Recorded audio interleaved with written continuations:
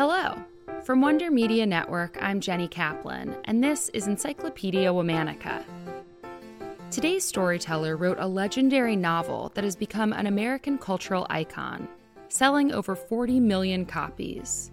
It's a staple of classrooms across the country and was adapted into an Oscar-winning film. We're talking about the incredible award-winning Harper Lee. Nell Harper Lee was born on April 28, 1926, in southern Alabama. Her childhood, in many ways, mirrored the life of Scout, the main character in the book that would become her legacy. Nell was a tomboy who enjoyed getting dirty and getting into trouble in her small hometown of Monroeville.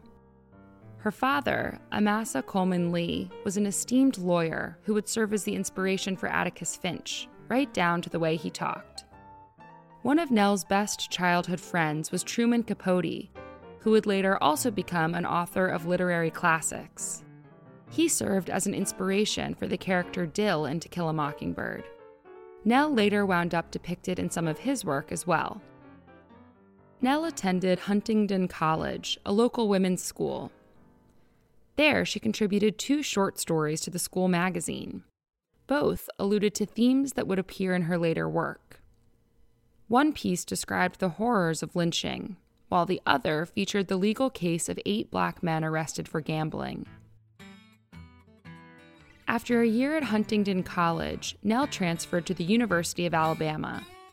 She was strongly encouraged to pursue law by her father, who wanted Nell to follow in his footsteps, like her older sister Alice.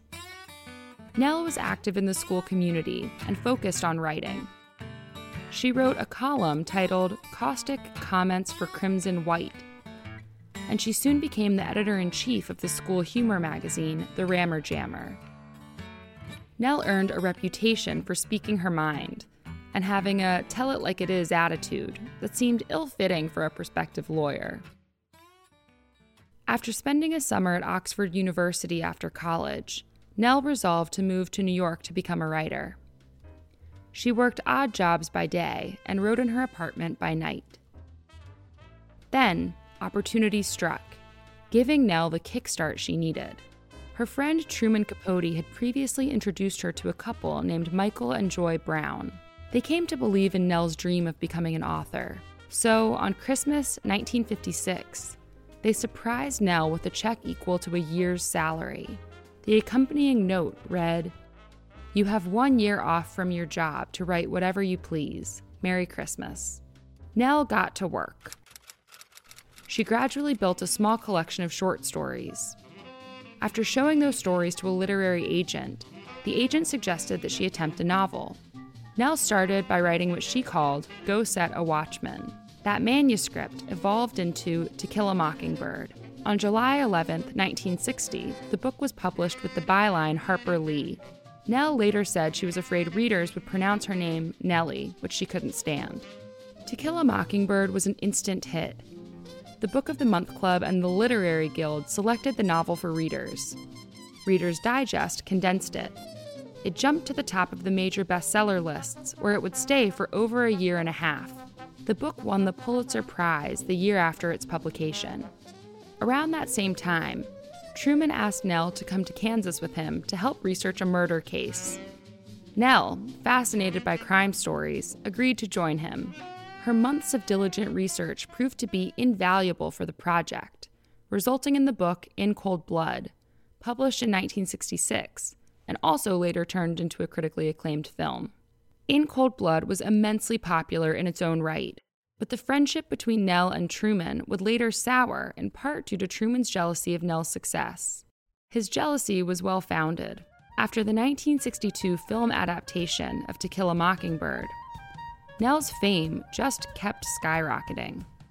She gained more and more media attention, occasionally teasing at the concept of a second novel. In one 1964 interview, she said she dreamed of immortalizing the essence of the middle-class Southern life she knew growing up, a depiction she often found overlooked. But as the years went by, that novel never came. Nell started turning most interviews down, and her public appearances became more elusive. She returned to her hometown of Monroeville. Half a century passed with no new book. Nell attended the local Methodist church that her book royalties helped build. Now and then, she dropped into nearby English classes, and occasionally spent time in a small apartment she kept in Manhattan. In 2015, the name Harper Lee was thrust suddenly back into the spotlight after the miraculous recovery of her manuscript, Go Set a Watchman. The novel rocked the literary world and gained mixed reactions from eager readers. Many were shocked that Atticus Finch, often idolized as a hero of justice, was now portrayed as a racist segregationist. Though the publisher initially depicted this new book as a sequel to To Kill a Mockingbird, it's now understood that this was the first draft of that novel Nell submitted to publishers all those years ago. Nell said that she originally believed the manuscript had been lost. Her statement read, "After much thought and hesitation, I shared it with a handful of people I trust and was pleased to hear that they considered it worthy of publication." On February 19, 2016, Nell Harper Lee passed away at the age of 89. She left her mark on the literary world and on most of our childhoods with the impactful story she chose to tell. Her legacy lives on. All month, we're talking about storytellers. For more on why we're doing what we're doing, check out our newsletter, Womanica Weekly. Find us on Facebook and Instagram at Encyclopedia Womanica. Special thanks to Liz Kaplan, my favorite sister and co-creator. Talk to you tomorrow.